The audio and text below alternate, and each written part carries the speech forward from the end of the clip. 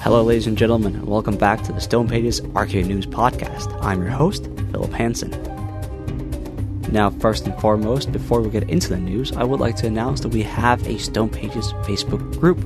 It is called the Stone Pages Megalithic Sites of Europe. I'm sure you'll be able to find us just easily, and we will have to accept you into the group, but I'm sure everybody should be fine. So far, it's been very great. People have been sharing some of their favorite megalithic monuments, and it is definitely a nice sight to see and actually interact with our audience a little bit.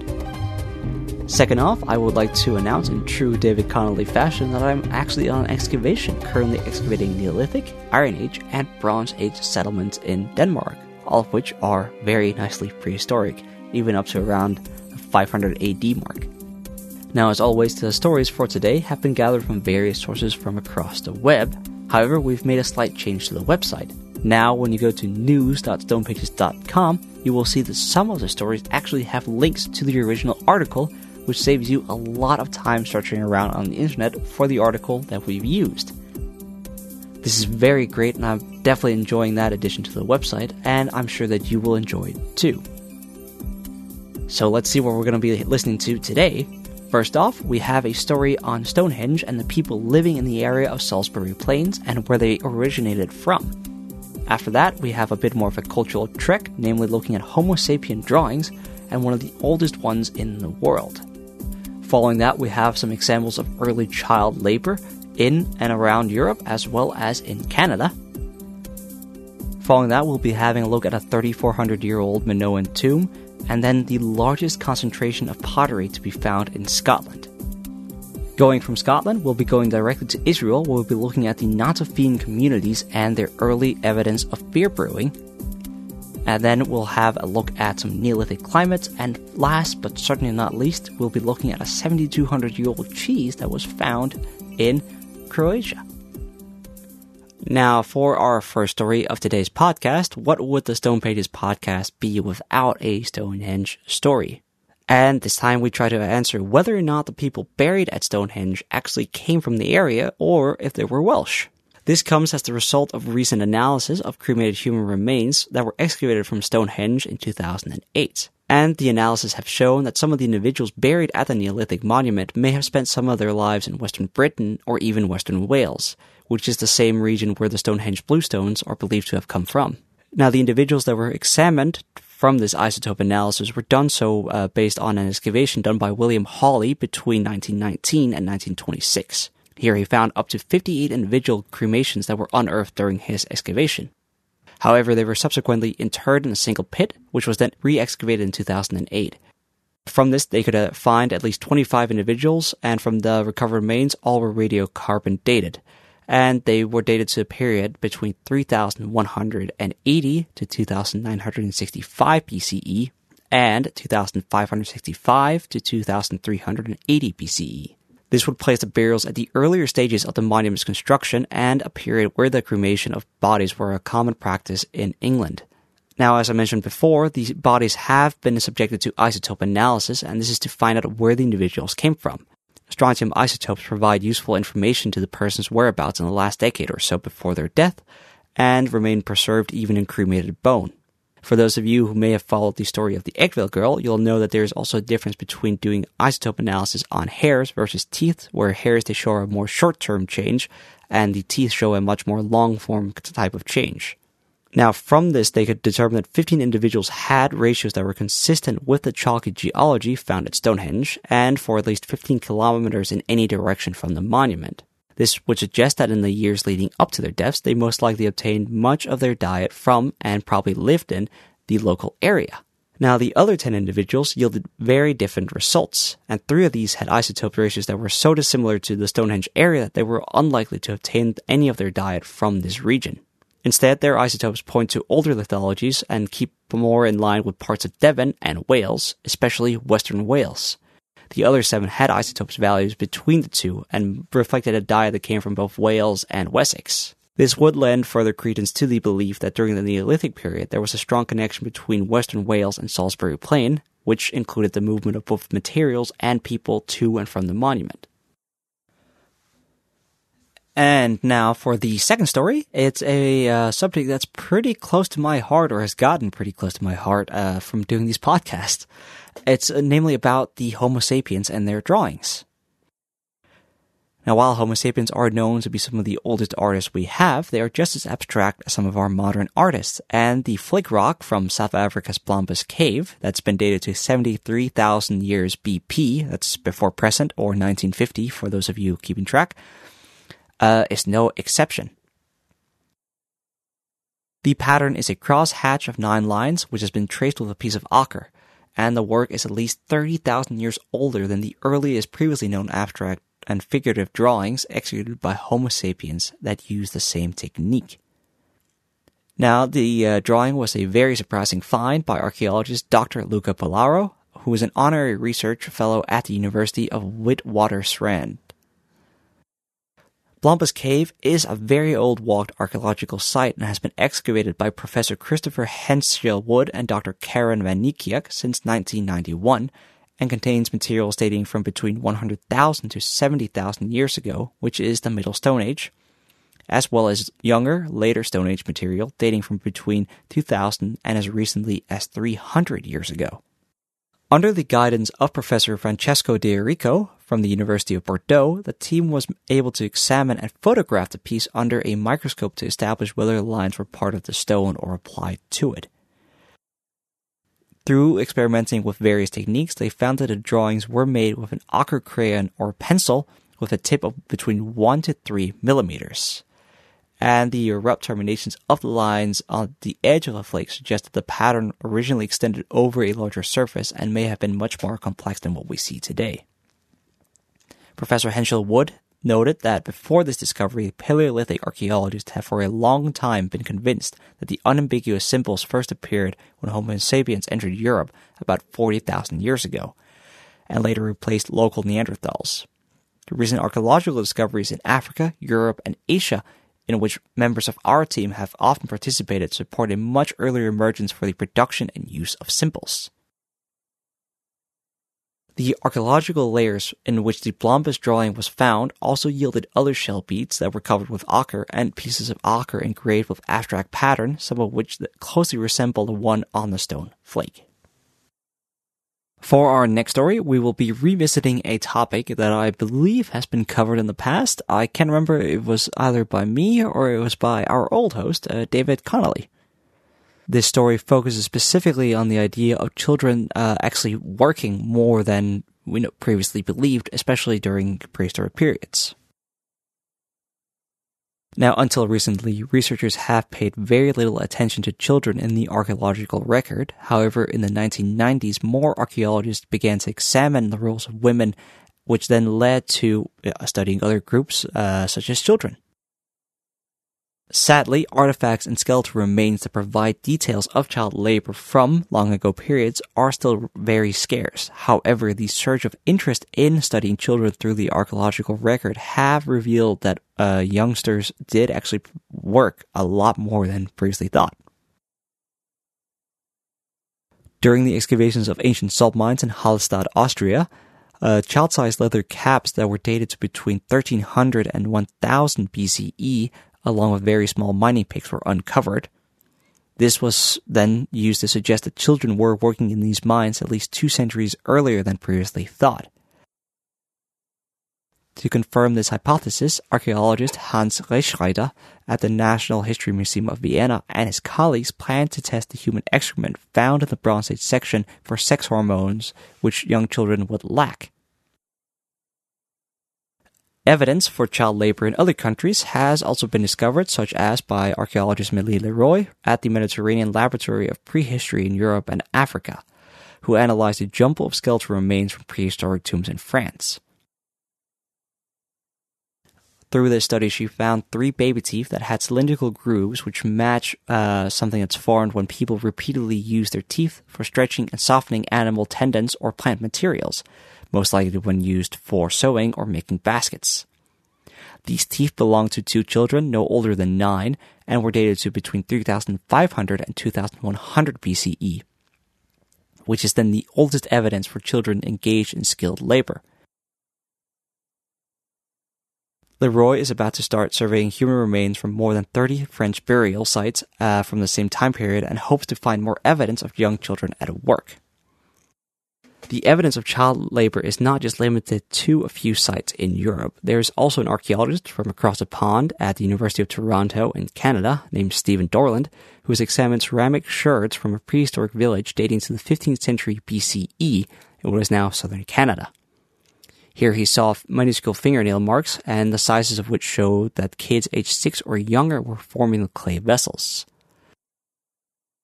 Now, what is remarkable about these vessels is that they were fired along with the other pots, as opposed to modern-day communities where only pots of certain qualities would be put in the kiln. Child labor, though, is not just limited to the prehistoric eras. From a Lithuanian castle, there are bricks and roof tiles that have been excavated, dating from the 13th to the 17th century CE, that bear fingerprints of their young creators. Analysis of these ceramic pieces suggests that children between the ages of 8 and 13 made more than 10% of the recovered building materials. For our next story, we go back to somewhere between 1400 and 1200 BCE, where two Minoan men were laid to rest in an underground enclosure carved out of the soft limestone native to the southeast of Crete. Both of these men were entombed within larnaces, which are intricately embossed clay coffins popular in Bronze Age Minoan societies, and were surrounded by the colorful funerary vases that hinted at this high status of their owners. The site was eventually sealed with stone masonry and forgotten, leaving the deceased undisturbed for up to 3,400 years. However, this does not stop modern man and archaeologists like ourselves from disturbing their peace, most notably by a local farmer who accidentally found the tomb beneath a shaded olive grove on his property. Archaeologists from the local heritage ministry, Lasceti Ephorate of Antiquities, launched excavations below the farmer's olive grove at Rouzes, which is a small village just northeast of Kentry, Lerapeta. They identified the Minoan tomb, which was nearly perfectly preserved in a pit measuring roughly 4 feet across and 8 feet deep. The interior of the space was divided into 3 carved niches, accessible by a vertical trench. In the northernmost niche of the burial site, archaeologists found a coffin and an array of vessels that were scattered across the ground.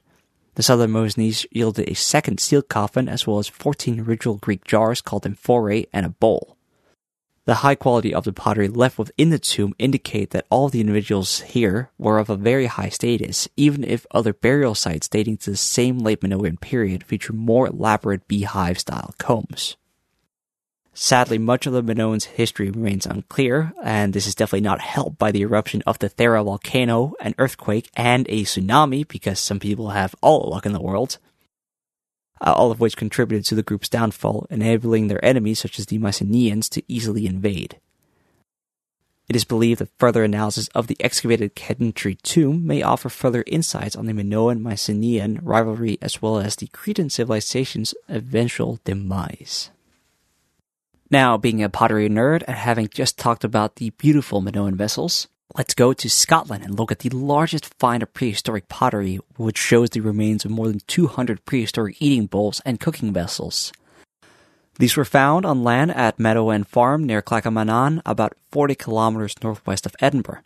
The collection spans more than 2,000 years, with the oldest piece dating to around 4000 BCE.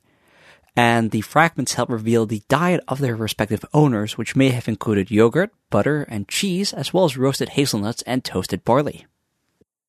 The more than 2,000 sherds were found across 2 fields and rubbish pits dug by the site's earliest known inhabitants, and Julie Franklin of Headland Archaeology, who published the report, says the pieces were in such good condition and they just kept coming. We wondered when it was going to stop. Normally you might come across some sherds or a couple of larger pieces, but we had so much of the stuff. When we knew most of the pots were Neolithic, we knew we had found something important. It was the biggest collection of this kind of Neolithic pottery ever found in Scotland.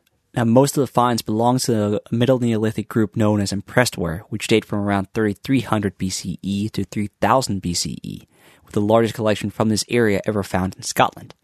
One of the materials used in the vessels was crushed quartz dolerite, which is found very closely to the site. And Julie Franklin adds to this point, we don't understand the organization of Neolithic pottery industry that well, but it was really quite finally made. It is clearly visible that a substantial number of pots were used for cooking, with charred hazelnut shells, oats, and burnt cereal grains being found across the site. Analysis of a round-bottom carbonated bowl also shows the vessel once contained milk-derived fats, and the report states that the discovery demonstrates once more that Scotland's early farmers were dairy farmers, exploiting the domesticated cattle not only for their meat but also for their secondary products. While this may sound odd, and the Neolithic period of the area were likely to be lactose intolerant, it is believed that they were most likely able to digest yogurt, butter, and cheese. Apart from the more than 2,000 sherds of pottery, there was also evidence of 6 Bronze Age roundhouses that were discovered on the site. And coming from the reports in Scotland, we'll now be heading off to Israel, where a 13,000-year-old brewery has recently been discovered. Here, the earliest evidence of alcohol production has been discovered in the Raqefet Cave on Mount Carmel. Probably a kind of beer made from fermented grains, the brew was produced by Natufians who lived in the region at the time.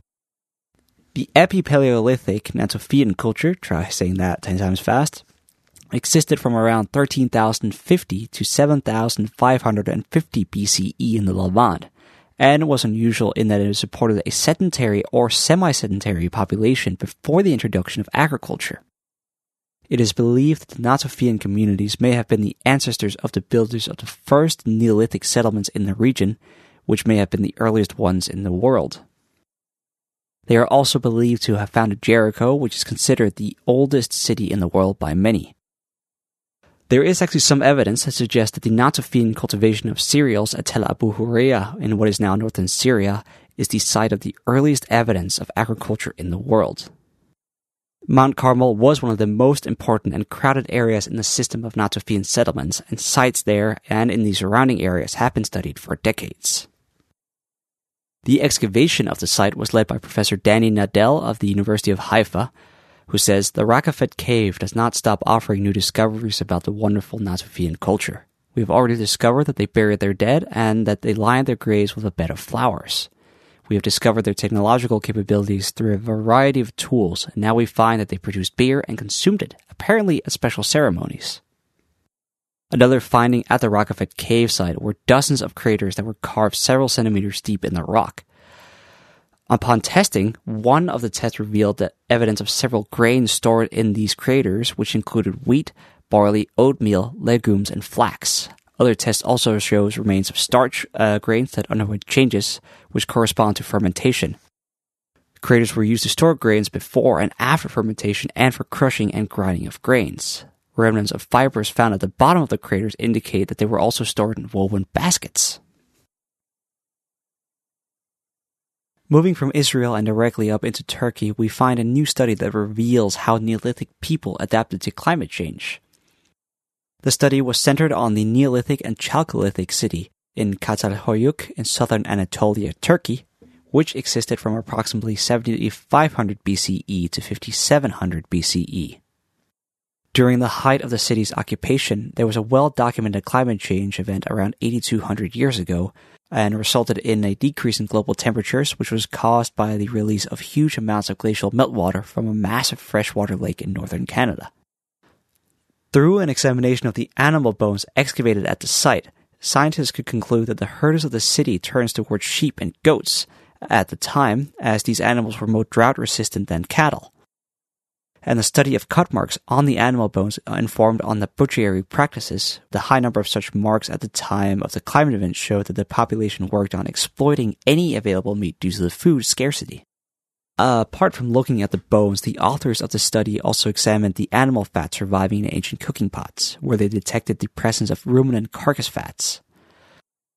Through this, they deducted that the isotopic information which was carried in the hydrogen atoms of the fat was reflective of that of the ancient precipitation. The change in hydrogen signal was detected in the period that corresponded directly to the climate event and thus suggested changes in precipitation patterns at the time. Dr. Melanie Rofetzalk, who is the lead author of the paper, said, "This is the first time that such information is derived from cooking pots. We've used the signal carried by the hydrogen atoms from animal fats trapped in the pottery vessel after cooking. This opens up a completely new avenue of investigation, the reconstruction of past climate at the very location where people lived using pottery." A co-author of the study, Professor Richard Evershed, added, "It is really significant that the climate models of the event are in complete agreement with the age signals we see in the animal fats preserved in the pots. The models point to seasonal changes farmers would have had to adapt to, which would have inevitably impact on the agriculture." And now, ladies and gentlemen, it is time for the last story of today's podcast. An international team of researchers has recently analyzed the fatty residue in pottery from the Dalmatian coast of Croatia and revealed evidence of fermented dairy products, soft cheeses, and yogurt from around 7,200 years ago. Sarah B. McClure, who is an associate professor of anthropology, is quoted as saying, "This pushes back cheesemaking by 4,000 years. Now, finding milk in pottery in this area is seen as early as 7,700 years ago, 500 years earlier than the fermented products. The DNA analysis of the population shows that the adults were lactose intolerant, but the children remained able to consume milk comfortably up to the age of 10. McClure added, "First we have milking, and it was probably geared for kids because it's a good source of hydration and is relatively pathogen-free. It wouldn't be a surprise for people to give children milk from another mammal. However, about 500 years later, the researchers see a shift, and not just only from pure milk to fermented products, but also in the style and form of the pottery vessels. Cheese production is important enough that people are making new types of kitchenware," said McClure. "We are seeing that cultural shift." The researchers studied pottery from two sites in Croatia in Dalmatia, Pokrovnik and Danilo Bitinj. I hope I pronounced that correctly. When possible, they selected samples from unwashed pottery, but because some of the pottery forms are rarer, they used washed samples for the sieves. The pottery was tested for any residue that might be in them, specifically carbon isotopes that can indicate the type of fat and can distinguish between meat, fish, milk, and fermented milk products. The researchers found that dairying may have opened northern European areas for farming because it reduced infant mortality and allowed for earlier weaning, decreasing the birth interval and potentially increasing the population. It would also have supplied a storable form of nutrition for adults because the fermentation of cheese and yogurt reduced the lactose content of milk products, thereby making it palatable for adults as well as children. With such a food source, they could then buffer the risk of farming in colder northern climates, and therefore the farmers could expand their territories. And with that last story on cheese, we have sadly ended today's podcast. But don't worry, there's more. As I mentioned before, you can always follow us on the Stone Pages Facebook group. That is the Stone Pages Megalithic Sites of Europe on Facebook. And you can also follow us on the newsletter, which you can sign up for at news.stonepages.com. While you're there, you can also check out the sources to today's stories and any stories that we may have missed. And trust me, there are quite a few. As always, thank you for listening. My name has been Philip Hansen, and I will see you next time.